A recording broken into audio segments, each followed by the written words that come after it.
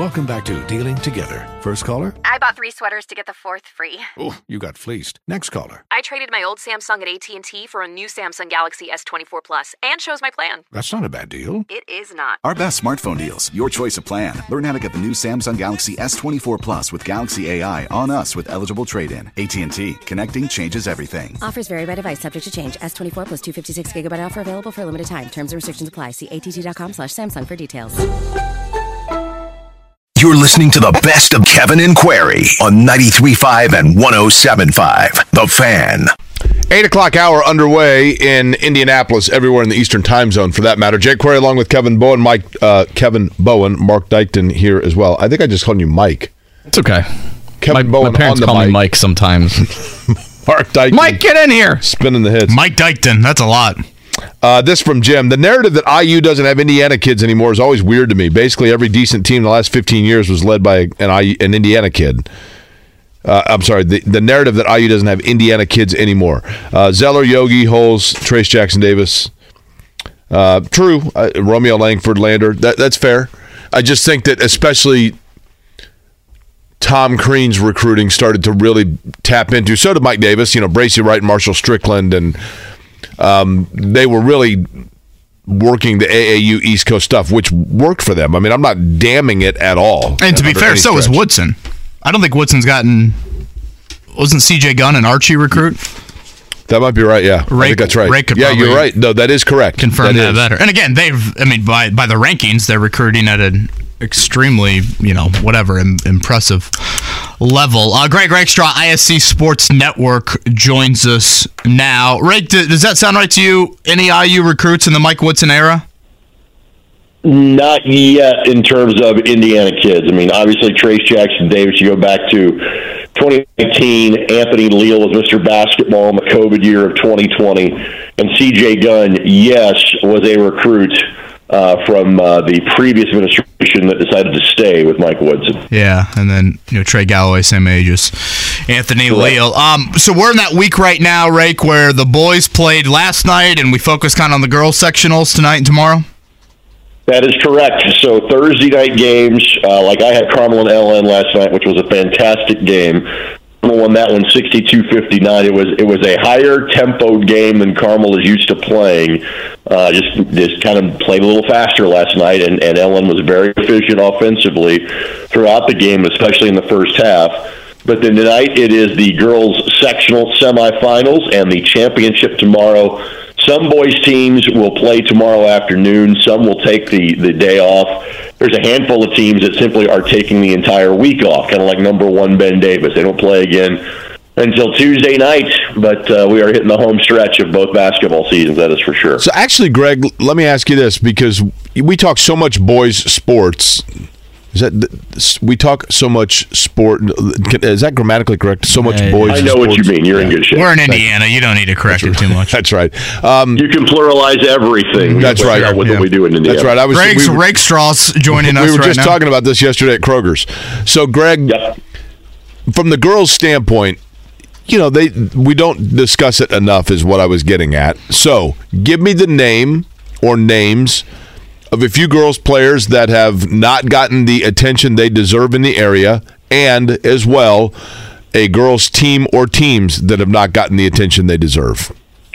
In terms of players that are underrated, and I think she is becoming more of a household name. The player that strikes me is Avery Gordon, because she's 6'6", and she's at Brownsburg. She's only a sophomore, so she's been getting a lot more attention. She also, in terms of a potential deeper in the tournament, is on the right side of the bracket. The southern half of the tournament in 4A is a lot more open than the northern half. You've got the heavy favorite in South Bend, Washington. Then at the section I'll be at tomorrow night in Noblesville, you've got basically 4 of the other top 5 teams in the state are still playing in HSE, Fishers, Noblesville, Zionsville. The highest rated team in the southern half of the bracket is Bedford North Lawrence. Brownsburg, because they're in the same league as those 4 schools I just mentioned in the Hoosier Crossroads Conference, they're frankly a better team than their record would indicate. A couple of times I've had Brownsburg, I've been so impressed by what Avery has done, but also with how her teammates get her the basketball, and how they feed her the basketball. In other words, it's lead her to the bucket where she can keep that thing chin high or taller. Nobody else is going to get it, turn and score. And so that's a player that I would watch. And again, just a sophomore. She's going to continue to develop her game and become more of a household name as a junior and a senior. And by all accounts, she's a really great kid too, which is wonderful to hear. So that's the player that immediately comes to mind that I've seen of like, hey, this player is going to be talked about a lot more over the course of the next couple of years. Again, Greg Rakestraw with us, ISC Sports Network. Rake, as someone that grew up in southern Indiana, the Purdue player that you hated the most in your junior high school years was who? Nobody. Ooh, you don't have an ounce of hate in you. Well, of course I do. But this is my point of saying, in my part of the state, I was not an Indiana University fan growing up. I was a U of L fan. That was my team. That was of the three that were on our televisions a lot and that there were passion for. Purdue was kind of an afterthought. You would think about Purdue in case one of like your friends or neighbors or friends' older brothers or sisters wanted to go be an engineer. You would talk about Purdue, but that Purdue dislike wasn't there. The dislike was for Kentucky. That was the team that Indiana would play early in the year that you would get fired up about, and that is the team that you had to beat. Indiana and Louisville played back-to-back years a couple of times when I was growing up, but as a U of L fan, it was a dislike for Kentucky. And the IU fans, it was a dislike for Kentucky because those were the teams you heard about more on television than, say, Indiana University. So nothing but love for Purdue because they frankly weren't all that much on my radar. I mean, I could tell you who their players were back in the mid to late 80s and like the 88 team that should have made it further in the tournament than they did. So I can give you that. I can give you those experiences. But the dislike was for the team that was, east and across the river from me, not the one that was 3.5 hours north. Hey, man, Mitch Richmond. Mitch Richmond got hot in that 88 regional semis, and down go Everett Stevens, Troy Lewis, Todd Mitchell, Doug Lee. That team was loaded too. Melvin McCants, I think, might have been on that team. Yep. They were loaded, man. Greg, before we get to talking, back to the Colts and other such things, I do want to ask, just because you mentioned it, and we haven't discussed it really on this show at all, what has happened to Louisville basketball? I mean, honestly, like they are... It was a good win for Notre Dame over the weekend. What did happen there? That is amazing that in an era where it's all legal, and I'm not accusing Louisville of running a dirty program, although the NCAA would probably have something to say about that. But in an era where booster dollars are encouraged and a way to measure your competitive success, a program where there is so much money involved, how they got to 3 wins in February is beyond comprehension. It's staggering. I mean, it literally is staggering, Greg. Because the thing is, I don't know. I mean, I didn't pay close attention to it, but it wasn't like they were, when they made a coaching change and all of a sudden, it was just weird how, and I always get Mick Cronin and Chris Mack confused, always, but it's Chris Mack that was at Louisville, right? Mm-hmm. Correct. So yes. All of a sudden, randomly, it was like Chris Mack's out at Louisville, and I'm like, wait, what? Like, what happened? And he was gone, and then boom, they're horrible. I mean, horrific. I know. So what was it? Here, I think it's a series of cascading events because you got to remember the tumult of Rick Pitino's departure and the years of potential probation threat for them. And there was obviously a year where they missed the postseason in there too, for NCAA violations and sanctions. To where that affected their recruiting, their ability to recruit, and there was just kind of this negative specter hanging around the program. Well, then last year, Mack gets run mid-season, and then you make a coaching change. And when you bring in Kenny Payne, you really didn't have anybody recruiting for the better part of several months. And I think you saw the impact and aspect of that now. And again, I was asked about this in a different forum. I do think that is a change for how business is done.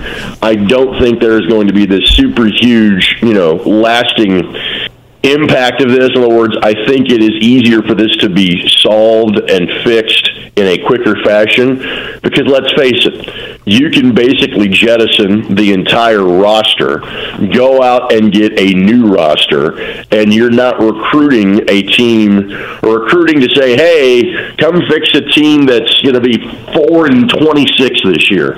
No, you're on the free agent market, and you're offering 6 digits to 7 for players that want to transfer to come play for your basketball team. So I say this knowing it's legal. You go out and buy a whole new team next year at the University of Louisville. So it's amazingly embarrassing and stunning. They're as bad as they are. I also think now, because of how the game is played in recruiting, it's quickly fixable down there. Which, again, to me, right, that's even more shocking why it's so bad this year. Right.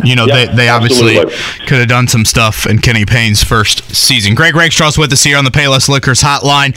Shifting over to the Colts rake. I might be reading too much into this, but we know Chris Ballard is patient. We know he was left at the altar in 2018 by Josh McDaniels. Do you view the amount of patience being shown in this head coaching search as Jim Irsay really sitting back and letting Chris Ballard run the entire show? I'm not sure what to make of it at this point, because kind of what I had attributed it to is, other teams were kind of being in an equally deliberate pace. And then obviously names started flying off the board early this week. With Frank Reich, with Sean Payton, with DeMeco Ryans, et cetera. And so now you're like, okay, you're one of the last ones kind of sitting around waiting. So, again, I still think it's got to be because an interested party or two are still coaching is the reason that this has taken so long and this has been so deliberate. I could be wrong. There's obviously 8 candidates that have had multiple interviews at this point. So we'll kind of see how it plays out. But, my answers are running on short supply at this point, as we're about to be 4 weeks removed from the end of the season, and there is still not a new head coach for the Indianapolis Colts. Rick, I ask this in all seriousness. What do you think they talk about in a 10-hour interview? Louisville basketball. I would hope the Jim Irsay collection. I would hope that the interview process is, here's our current roster, here's what we did wrong last year, tell me what you're going to do to fix it. And, video evidence and many hours spent on the whiteboard would be what happens in a 10-hour interview. Would I be wrong about that? No, I think that's a lot of it. I think it's free agent philosophy, draft philosophy, your approach to each side of the ball, how you want to handle training camp. I know it's a buzzword, but your thoughts on culture, this and that, scheduling, what do you like about practice times, et cetera, et cetera. I mean, I could see a 10-hour interview spanning, obviously eating, going back and forth to wherever this person's staying for that day. I could see that. It's more of, what do you need to see in round 3 that you didn't see in round 2? That's my thing. Because Jim Irsay was involved in round 2. Like, it's not like Irsay hasn't been there in each of the 3 rounds. Yes, he wasn't there in round 1, but he was there in round 2. So what's the need for a round 3? Are we having round 3? Is this breaking news? Or we're going to bring guys for a third conversation at this point? Sounds like that is a possibility. Okay, then. Yeah. Okay. Yeah. It's been 4 weeks. Get on with it. Let's go. I mean, Greg, here's the thing. But granted, Ballard said this from day one. He said mid-February, and right now it's looking like that. So let me throw this at you and give me your reaction. I said this earlier. I am the first to admit the hypocrisy of this, because if they hired someone in 2 weeks, we would be jumping up and down. Not you, but I would be saying, they got burnt the first, Josh McDaniels burnt them, and, they didn't learn their lesson, and why didn't they do their due diligence? And now they're doing due diligence, and I'm saying, why didn't they hire somebody 2 weeks ago? So there is a hypocrisy there. I'm guilty as charged. That said, is it possible that Chris Ballard is now being overcompensatory because of what happened in the Josh McDaniels situation, or even possibly because he wants to exhaustively present every option not named Jeff Saturday to Jim Irsay? I think there's some truth in a lot of statements there. What I would say is this. I mean, I understand that you don't have to have a head coach in place really until you get to around combine time, because the general manager is not changing. The scouting staff is not changing. If the general manager is not changing, in theory, the philosophy isn't going to change. Now, there's clearly players that you are going to, tailor to whoever the head coach is going to be. I largely tend to think you're going to pick the head coach based on whom you think the players are going to be. And so again, mid-February, well, that would tie into that. You're 2 weeks ahead of the combine being here in Indianapolis. But the other event that, to me, that is of more importance in terms of throwing out that mid-February date is the fact the Super Bowl is on February the 12th. And so if you're saying, hey, we don't have to have a guy in place until mid-February, that tells me you've got candidates that are still coaching in the big game coming up next Sunday. Shane Steichen, the Eagles OC, reportedly going to be interviewed, I think, tomorrow, and Eric Bieniemy. Haven't seen a second interview for him, but he is also in that game, obviously, as the Chiefs' offensive coordinator. Rake, last one from me. You think Indiana will have a harder time with Zach Edey tomorrow, or Purdue with Trace Jackson-Davis?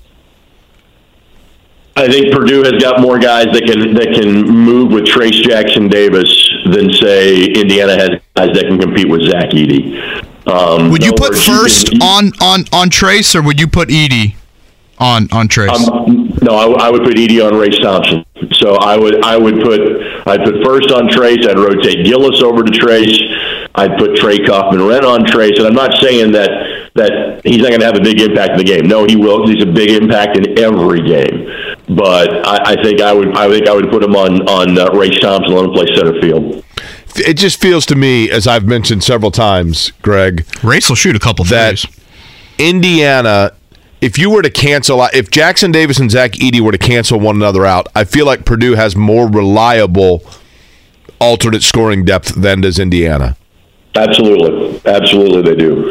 I don't expect Mason Gillis to hit 8 threes in the way that he did the other night. But no, I mean, we've talked about this with Indiana. The offense is Trace Jackson-Davis, Jalen Hood-Schifino, and we're not sure. For Purdue, it's Zach Edey and, well, hey, Fletcher Lawyer's knocked him down, and hey, Mason Gillis has played really well, and hey, Braden Smith can create his own offense.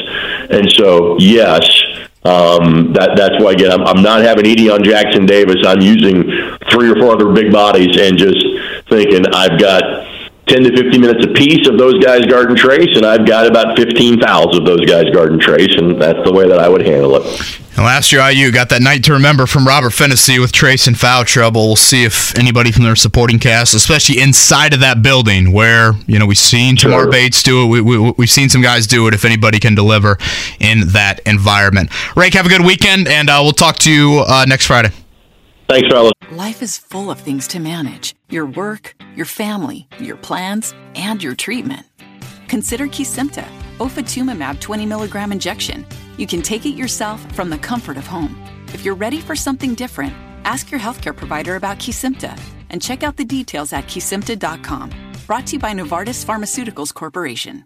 Welcome back to Dealing Together. First caller? I bought 3 sweaters to get the 4th free. Oh, you got fleeced. Next caller. I traded my old Samsung at AT&T for a new Samsung Galaxy S24 Plus and chose my plan. That's not a bad deal. It is not. Our best smartphone deals, your choice of plan. Learn how to get the new Samsung Galaxy S24 Plus with Galaxy AI on us with eligible trade-in. AT&T. Connecting changes everything. Offers vary by device, subject to change. S24 plus 256 gigabyte offer available for a limited time. Terms and restrictions apply. See att.com/Samsung for details.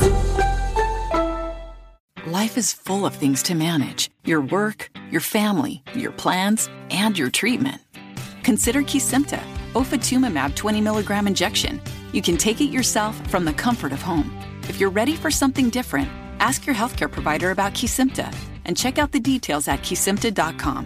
Brought to you by Novartis Pharmaceuticals Corporation.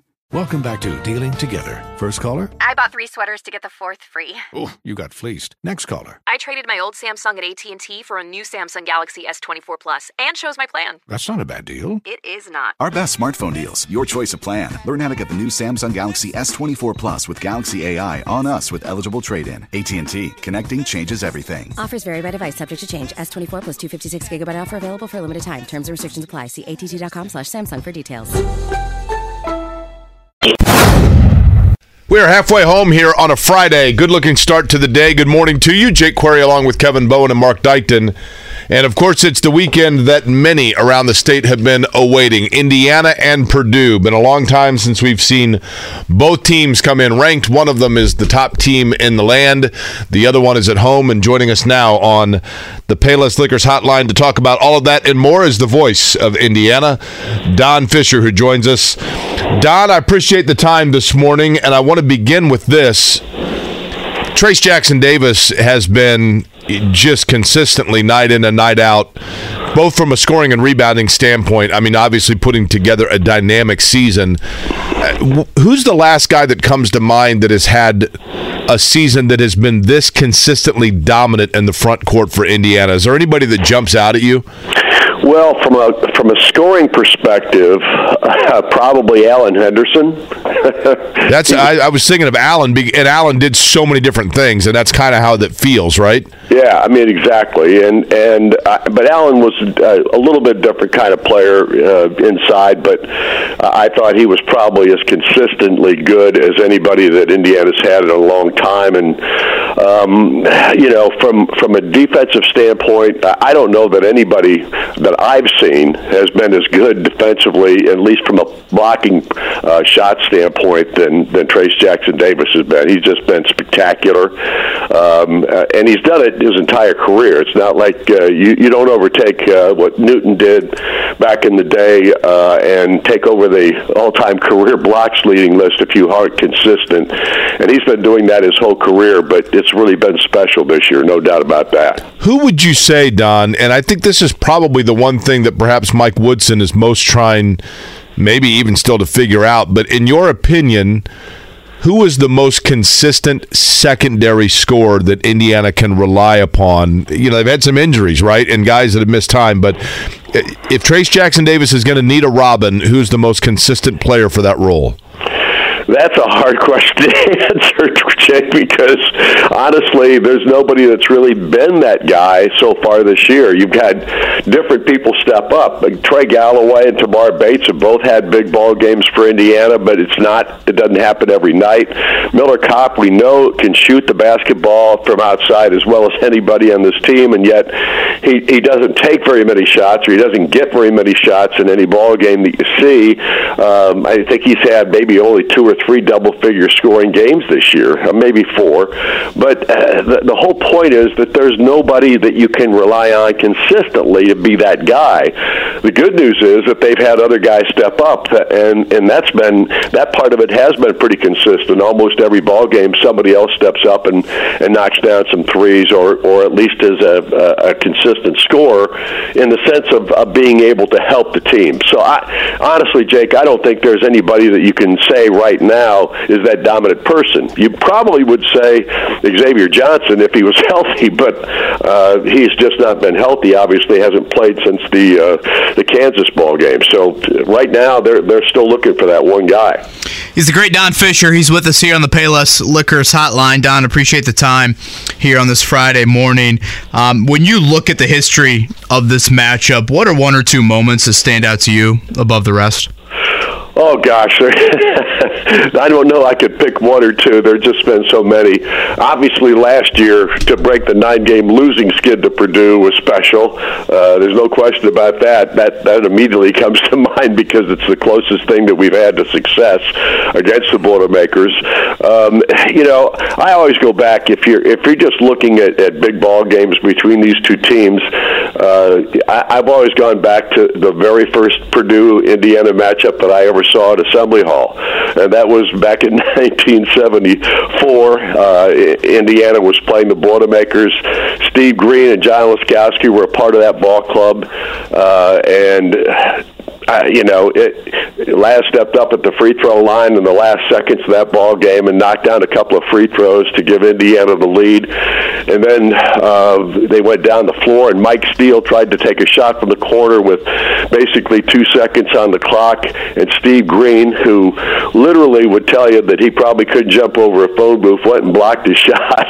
and Indiana won that ball game, and the student section jumped out on the floor, which was kind kind of unusual, you'd say, but that was one of the few times that we saw it during the Bob Knight era. 16-year-old me, Don, from the age of 16 till about 35 years old, I could not touch a basketball without simulating Jay Edwards' shot over Tony Jones. But the thing about this rivalry, and you've seen a lot of it, and that's what makes this game so intriguing, I think, is there have been so many times that one of the two schools was having a dream season only to have it be hiccuped by the other one that knocked off the one that was higher ranked. That just has happened so many times, right? You're absolutely right. I mean, these two teams, when you least expect it, too, sometimes, and these two teams have always had great ball games. When one has been down, usually the one that has been down comes back and bites you, and when they're both really good, that's when it's really special. And so many times during the Knight Katie era, these two ball clubs were pretty evenly matched, and they went through some real Donnybrooks over those years. And honestly, it's a great rivalry. It really is. It's always better when both are really good. And I think Purdue is just special this year. They certainly have proved that up to this point. And I don't think Indiana's bad in that sense, because I think they've had a good season in some respects, and they just haven't been as consistent. And of course, the injuries have played a role in that. Again, he's Don Fischer. He's with us here on the Payless Liquors hotline.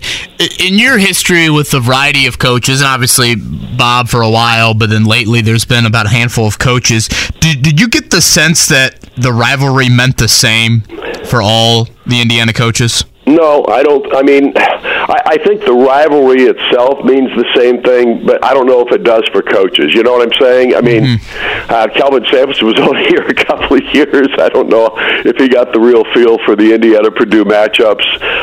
I think, it's interesting, and Jake, you probably will relate to this in some respects, because Mike Davis has had the best record of any Indiana coach against Purdue in a very short period of time. In 6 years, he was 9-2 against Purdue. That's when Purdue was down a little bit, and Indiana was playing pretty well most of those years. But honestly, I think any coach that comes to Indiana immediately recognizes how big this game is, especially the first time they go out on the floor. And of course, with all the trappings of social media now, and of course the constant talking about this matchup, I think most coaches get it. Whether they embrace it as much as the Knight Katie era, I'm not sure of that. I think Mike Woodson gets it, and I think Matt Pater gets it. So I think these two guys will probably, I would think that's probably a misstatement for those two guys, because they get it. I think they really know what it's all about. You know what, Don, to deviate from Don Fischer, the voice of Indiana's our guest on the Payless Liquors hotline, to deviate a second from this year's matchup, you mentioned Mike Davis. And, I don't know if I've mentioned this to you before, but I've always felt this way, and I was wrong about it when he was coaching, for sure. But as time has passed, I think I've realized that I don't know that there was anybody that was put into a more difficult situation in college basketball but handled it with a better professionalism, for the most part, than Mike Davis, who I think years from now we will look back and say that despite wins, losses, and records, he was he offered a tremendous service to Indiana University basketball in what had to have been the most tumultuous period for any coach. And I just don't, myself included, I am absolutely guilty of not giving him that credit in the moment.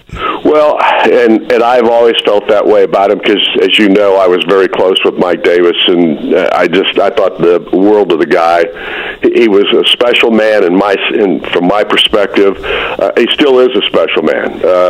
He was honest to a fault. He would not lie about anything. You ask him a question, and he would either not give you the answer because he didn't want to impugn someone, or at the same time, he wouldn't say a nasty thing about him. He was a really good person, on top of being a really good basketball coach. Was he ready for Indiana University? Probably not.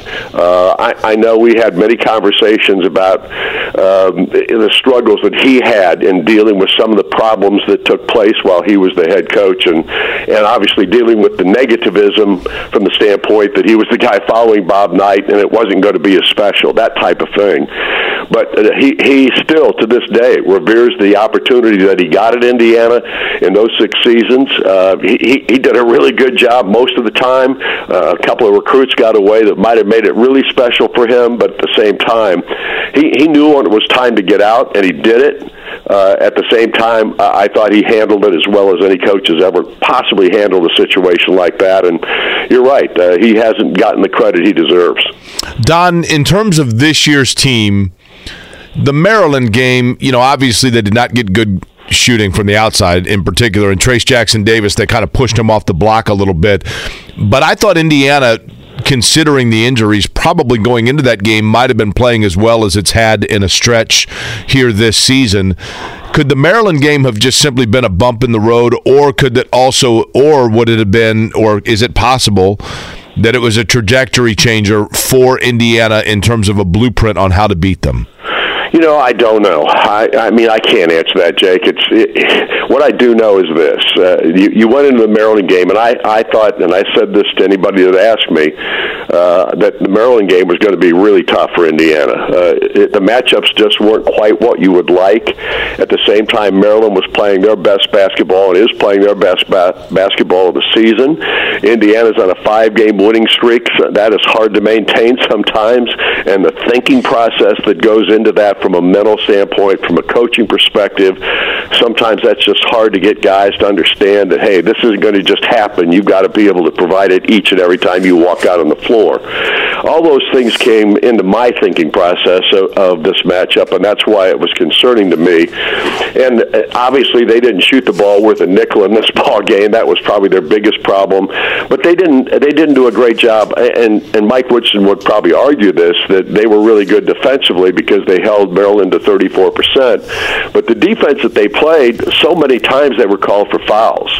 And when you give another team 25 out of 29 from the free throw line, and you were somewhere in the 10 to 12 range, you're in real trouble. And Maryland was a ball club that knocked them down in this contest. And you can't play defense and foul all the time. You've got to play defense without fouling as much as possible. And in this game, Indiana didn't do that. Don, obviously, you look at last year's matchup and what Robert Finney did. You're able to overcome the foul trouble for Trace Jackson Davis, and I think he only played like 10 or 11 minutes in that game. When you talk about guarding Zach Edey, when's the last time you've seen a Big Ten big man that even commands the sort of attention like him? Well, I guess maybe the only other guy you could probably say that about was Isaac Haas. Another guy that was a load inside. Now, he wasn't I don't think he was the scoring type guy that Edey is. But Edey's so coordinated. Exactly, and Haas was just that big and tough to move around, but that's going to be the key in this ball game, and it's not going to be necessarily the only key. I mean, they're going to have to play good against everybody, and they're not going to be able to allow some of that outside shooting that Purdue is very capable of to burn them, because if they do, there'll be no contest. I mean, Edey inside, I think, is essentially unstoppable. Now, you can contain him to some degree, but you just can't stop him. He is that talented around the basket. And obviously, last year, Indiana got in foul trouble early with him, with Trace being out of the ball game most of the contest because of that foul issue. I don't know how you handle that this year. In my opinion, I wouldn't put Trace on Zach Edey. I'd put Race or Malik Renew or whoever. Obviously, they're a little shorthanded now with Geronimo having been out the last few ball games, and I don't know if he'll play in this one, but they're going to have to do something different than they did a year ago, because you can't afford to have Trace out of the ball game. He is the key to this team. Don, last one for me, and when you speak, it is certainly gospel, so I'm going to ask you this question about IU fandom, and I feel bad asking you a question about hate, but it is rivalry week, so this is from Scotty, and now Scotty's a big Kentucky fan. Scotty was wondering... Yeah, we'll speak slowly. Does IU hate Purdue or Kentucky more? Well, I can't speak for the whole Hoosier Nation, but I can tell you what I think. I hate Kentucky more. Bingo, baby. Bingo. No question. And the reason I do is because I hate the fact that they don't play anymore. Amen. It's just ridiculous that Indiana and Kentucky don't play every year. One ball game at the other school's place, or at Indiana's place, or wherever. Don, I mean, how much fun was that? Leading up, 2 weeks before Christmas, and the dome is half blue, half red, or Freedom Hall. I mean, I would prefer campus sites, but at this point, I know, but it was so much fun. Yeah, exactly. I mean, and they had at the Hoosier Dome. They used to have Kentucky and Louisville come in every year with Indiana and Notre Dame, and it was so cool. But Calipari put a stop to that. Therefore, he is not on my best friend list. Do you hate three putting more than John Calipari? Actually, I do. Hey, Don, I'll ask you this one about the rivalry. And I'm not going to ask you which player that you most disliked from Purdue, because you're a broadcaster. I mean, I get it. You're a professional. But give me the player. I've always enjoyed asking fans this question. So I'll ask you as a broadcaster. Give me the player for Purdue, and there have probably been a lot of them, but the one that jumps out at you that you thought to yourself, you know what? I know he plays for the rival school from the one I'm broadcasting, but I can't help but absolutely love the way that kid plays the game of basketball. Oh, I thought you were going to go the other way, and just who I thought was the worst player or the best player I'd ever seen that I disliked the most. Okay, well, you can go that way if you want. I'm not going there either. Don's filled with hate after that question now.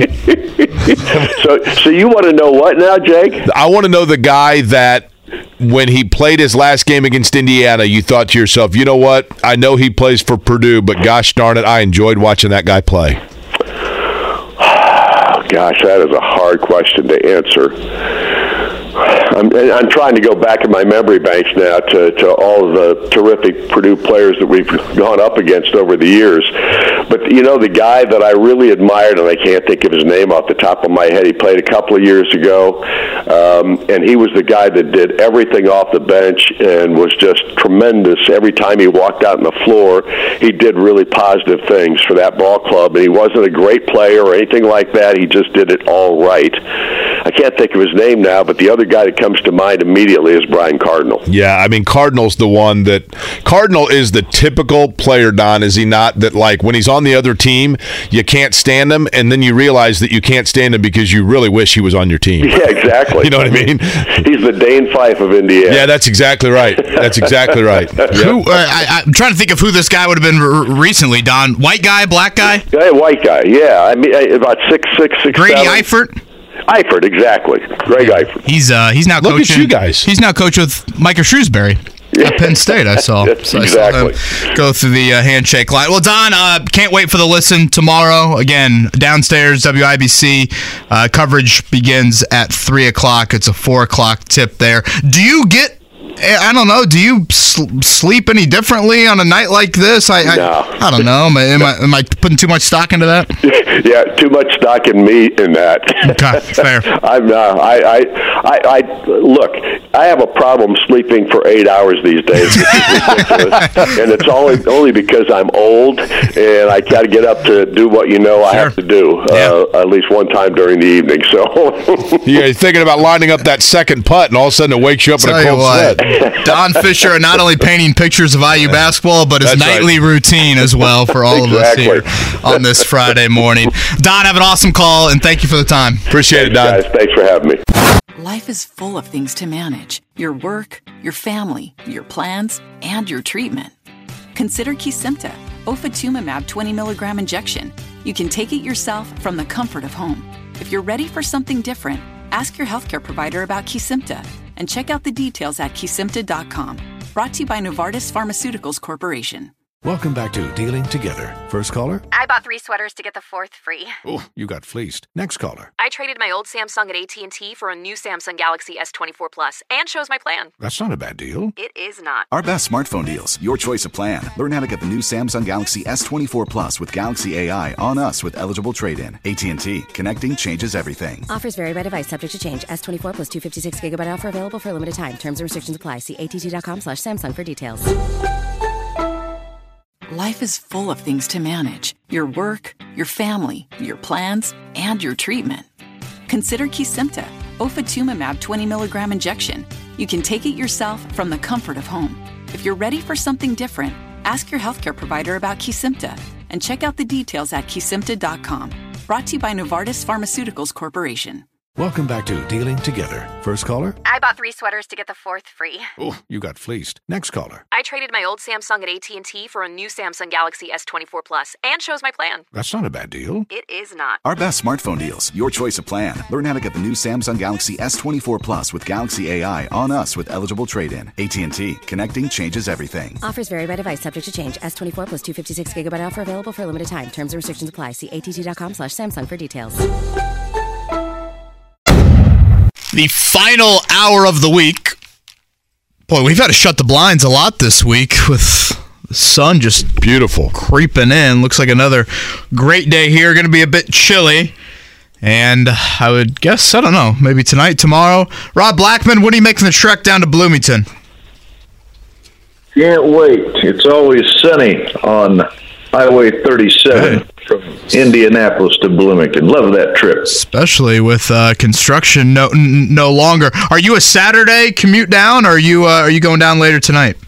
So I will be this time, with it being a 4 o'clock game. I normally try to just kind of judge it by what time the tip-off is. If it was a noon tip, I'd head down tonight, but 4 o'clock tip-off, I'll have plenty of time tomorrow. So, yeah, I'll head down tomorrow. Rob, I'm going to ask you a similar question to what I asked Don Fischer from the Indiana side. From the Purdue side, we know that Zach Edey is obviously what everything runs through. And Purdue is interesting because they've had various players in different games be the guy to step up to be a reliable Robin for him. But who is the most consistent alternate scorer to Zach Edey in the event that Purdue's big man has a rare off night?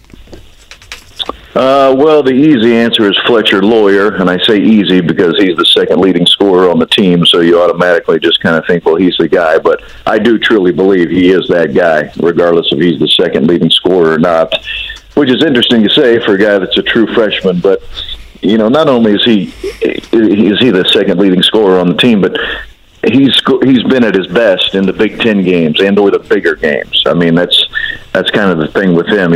He had 27 against Nebraska, he had 17 against Penn State, 20 against Minnesota, 18 against Duke, I think it was, 17 against Michigan State. My point being, the bigger games is when he's really stepped it up from an offensive end and really given Purdue a punch. So he would be that guy without question, at least from what we've seen to this point, 22 or 23 games into the season here.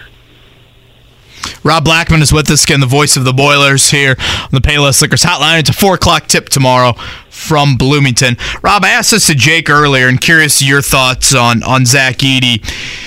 If I threw these 3 things at you, the stamina that Edey's able to play with night in, night out, his ability to play north of 30 minutes and not foul, or his just passing decision-making, of those 3, which has impressed you the most? Oh, very good one. And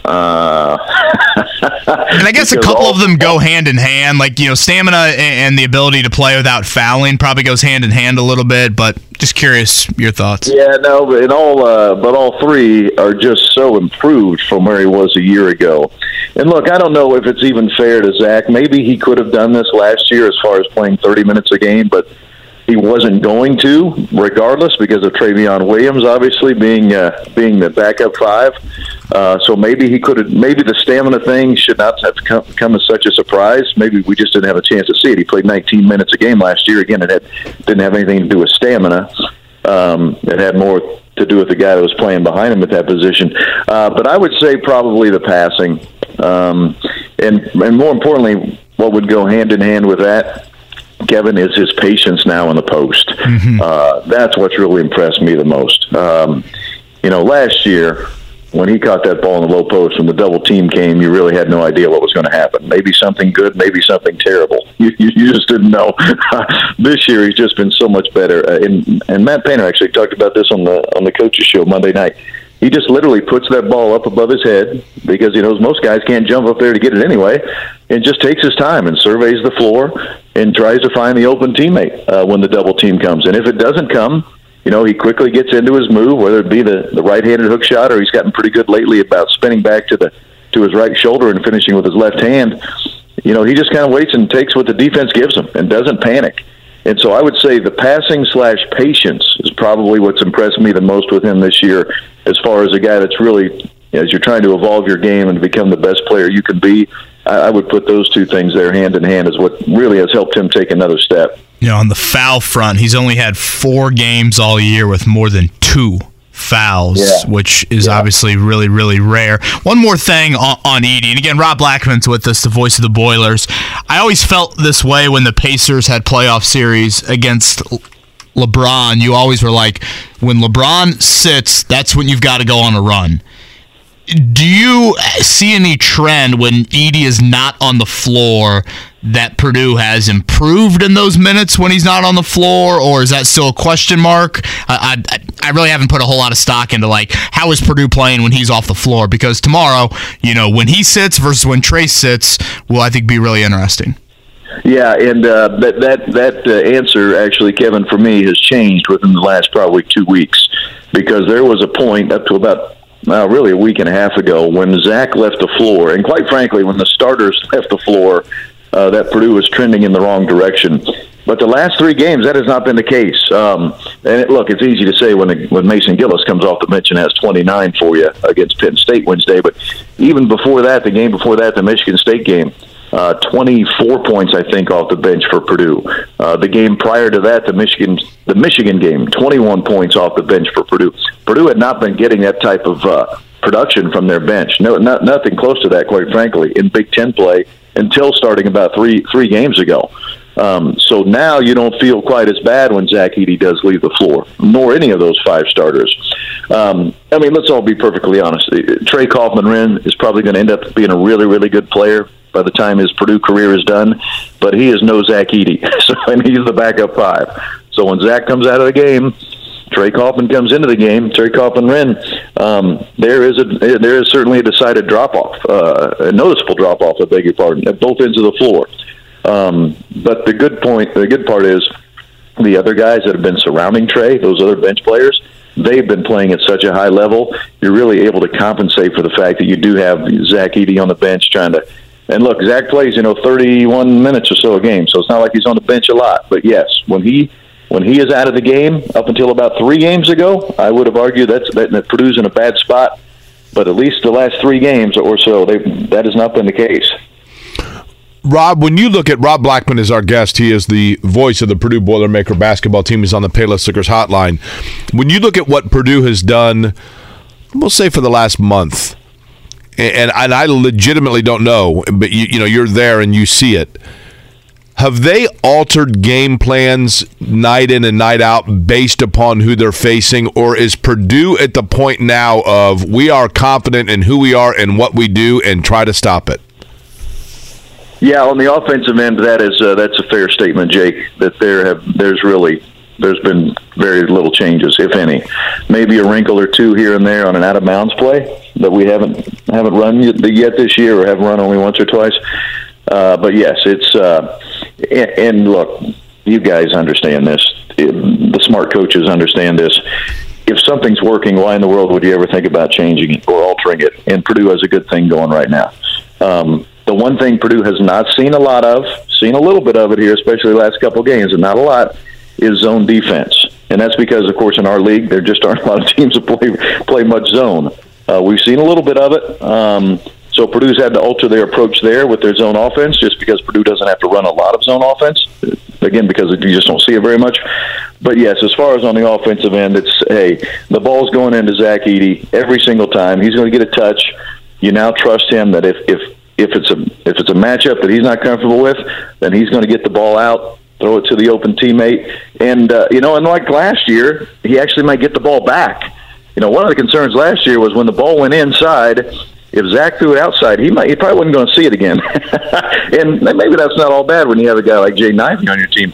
But this year, that ball does come back inside to him, and that's been a big key for Purdue offensively as well. But yes, to answer your question directly, Jake, I think Matt Painter and the staff are really comfortable with what they're doing right now, and really both ends of the floor. I mean, Purdue's been really good on defense, averaging like 60 points a game. I think they're allowing to the opponent in Big Ten play. That's pretty good. 60 points a game in Big Ten games is all you're allowing. So I truly feel like Purdue's in a position right now where, hey, we're really good at what we're doing at this moment, so why change? Let's just stick with what's working, and maybe somewhere down the road, I mean, it's only February, early February, maybe you have to make a wrinkle or a change here or there, but for the moment, Purdue's in a pretty good spot and comfortable with what they're doing.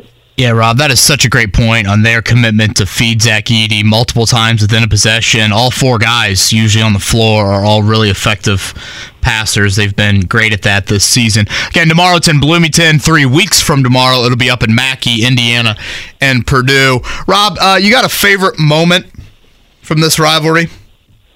We had Don Fischer on earlier, and he dialed up a few. That's an easy answer for me. I don't know that the Purdue fans will care for it, but when Bob Knight made his return to Assembly Hall there, what was it, 3 years ago? Does that sound right? 4 now? I think it was 2020, yeah. That was the highlight for me for a couple of reasons. Number one, having grown up, born and raised in Indiana. I was born in 1970, so I'm very familiar with the Bob Knight-Gene Katie rivalry because that was right in my wheelhouse. As a kid growing up and a teenager, but more importantly, how emotional it made my broadcast partner Larry Clisby at the time, and how much it meant to him because he was much like Don Fischer, he was part of all of those games between Gene Gady and Bob Knight, and I could just remember, and certainly God rest the Clis's beautiful soul, but I can remember that day vividly as if it happened yesterday. He was. And he was in declining health at that point, but was still doing the broadcast with me. But he was really struggling emotionally because of just seeing Coach Knight back out on the floor. And if you remember, Coach Katie was there; he was there as well. So it was a day that I'll never forget. Let me just put it that way. I need to stop talking, or I'm going to start getting emotional here too, thinking about the Cliz from that day. But yes, that was the one I'm certain I'll never forget. Well, it's interesting too that night, Rob, both Bob Knight and Gene Katie went to the Pacer game together, and I think that finally kind of glimpsed for a lot of people that weren't around it closely the peek behind the curtain that these two guys that forever fans were there was so much vitriol about the other from the fan bases of one of those coaches, and then for people to sit back and go, wait a minute, these guys got along that whole time? Yeah, exactly. You know what I mean? And the respect, this respect you have from both sides for the other coach. I mean, just a glimpse there behind the curtain about the respect that Cliz had for Coach Knight. And why does Cliz have that respect for him? Because Coach Katie was always talking Bob Knight up and the respect that he had for him. So obviously you're going to be emotional when that particular instance happens. But yeah, I tell you, I remember I made a comment on the air and I asked for Cliz's comment about it, and I looked over at him and he couldn't speak. I mean, he was just like a little baby over there crying. So it was what a day, man! I'll never forget that one. Never. Certainly what makes this rivalry so special. Rob, last one from me. Rightfully so. We've talked so much this week and today about Zach Edey and Trayce Jackson-Davis. Any X factor, other matchups, storylines you think deserve some attention? I'll throw one at you. I think how Ethan Morton defends Jalen Hood-Schifino, assuming that is the matchup there. But anything else kind of stand out to you about tomorrow? Kevin, I would say all 5 positions. And here's why. I was thinking about this morning before you guys called. We'll just think about the starting 5 for a second. Trayce Jackson-Davis versus Zach Edey. Both are not only going to be first-team All-Big Ten, they're going to be first-team All-American. I don't see any way they're not. Race Thompson against Caleb First / Mason Gillis. Very, very similar type players. Almost even height and weight-wise. Very similar type guys at the 4. Trey Galloway, defensive specialist who can score it if you leave him open. Guess what? Purdue has one of those guys too in Ethan Morton. 3-point specialist Miller Kopp, Purdue has one of those guys, too, in Fletcher Lawyer. Lead guards, Jalen Hood-Schifino against Braden Smith. Two of the best freshmen in the league, maybe two of the best freshman lead guards in the country. So every single position matches up perfectly. Think about this. That typically doesn't happen, even in a big-time college basketball game. Normally, you feel like one team has an advantage over the other at a certain position. I don't see that anywhere across the board with this group tomorrow. So maybe it comes down to a bench player that ends up being the difference in the game for one of the two teams. Certainly did last year. Yeah, great point. Great point. But if you are looking for the game on paper that from a matchup standpoint works out perfectly for the fans, I mean, this is the game. This is the game because both teams, in my opinion, have an exact replica of themselves on the other side staring them right in the face. So I can't wait. The atmosphere is going to be awesome. It always is down there. To me, to heck with that Duke North Carolina game. I mean, come on. What are we doing here? Why is game? First, I thought our game might have been on FS1 or Fox. I thought, but no, it's on ESPN. Why is game day not at Purdue IU? You talk about the perfect storm brewing here. This is going to be the game. But makes no sense to me. 4 o'clock ESPN, and you're going to go with unranked Carolina Duke?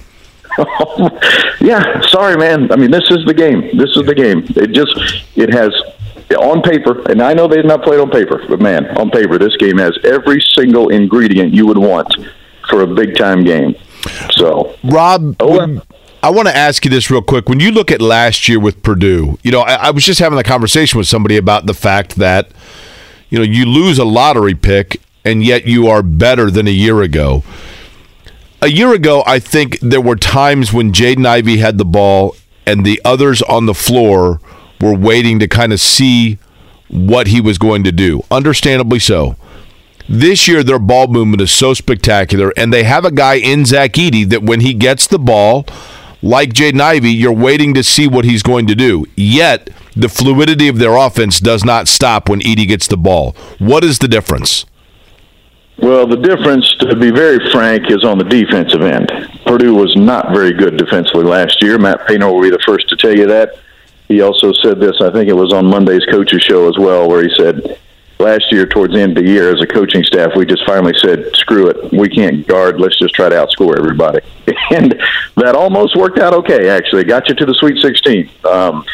But that's where the biggest difference is. But to your point, Jake, you are correct. When Jaden Ivey got the ball on the wing last year on the perimeter, there was a lot of standing around and watching him, which I probably would have done the same thing. I mean, the guy's a top 5 pick in the lottery. But yes, a lot of standing around and watching him, not a lot of movement offensively. And again, the thing we talked about earlier, Kevin and I were talking about, when the ball goes inside this year, if it comes out, it's going to get thrown back inside again. That did not happen last year. When Zach touched the ball, if he gave it up, he wasn't going to see it again. And I think that made Purdue's offense a little bit stagnant too. Now, with all that said, the hard facts are Purdue was still number 1 or number 2 in the country in adjusted offensive efficiency all of last year, for the entire year. So it's not like Purdue was bad on offense. You can't be number 1 in the country in adjusted offensive efficiency and be bad on offense. But, yes, there is a bit more fluidity to this year's team on the offensive end, and I think a big part of that is everyone's not just standing around watching Jaden Ivey with the ball in his hands. He'll have the call tomorrow, 4 o'clock on the Purdue Radio Network. Rob Blackman, the voice of the Boilers, with us. And as I said earlier, it's kind of the rare rivalry where you get 2 Saturday matchups in February. The schedule has not really offered that in past years with this rivalry, but we get it this year. Bloomington tomorrow, and then Mackey February 25th. Rob, safe travels down there, and have a blast. Okay, guys. Thanks for having me. See ya.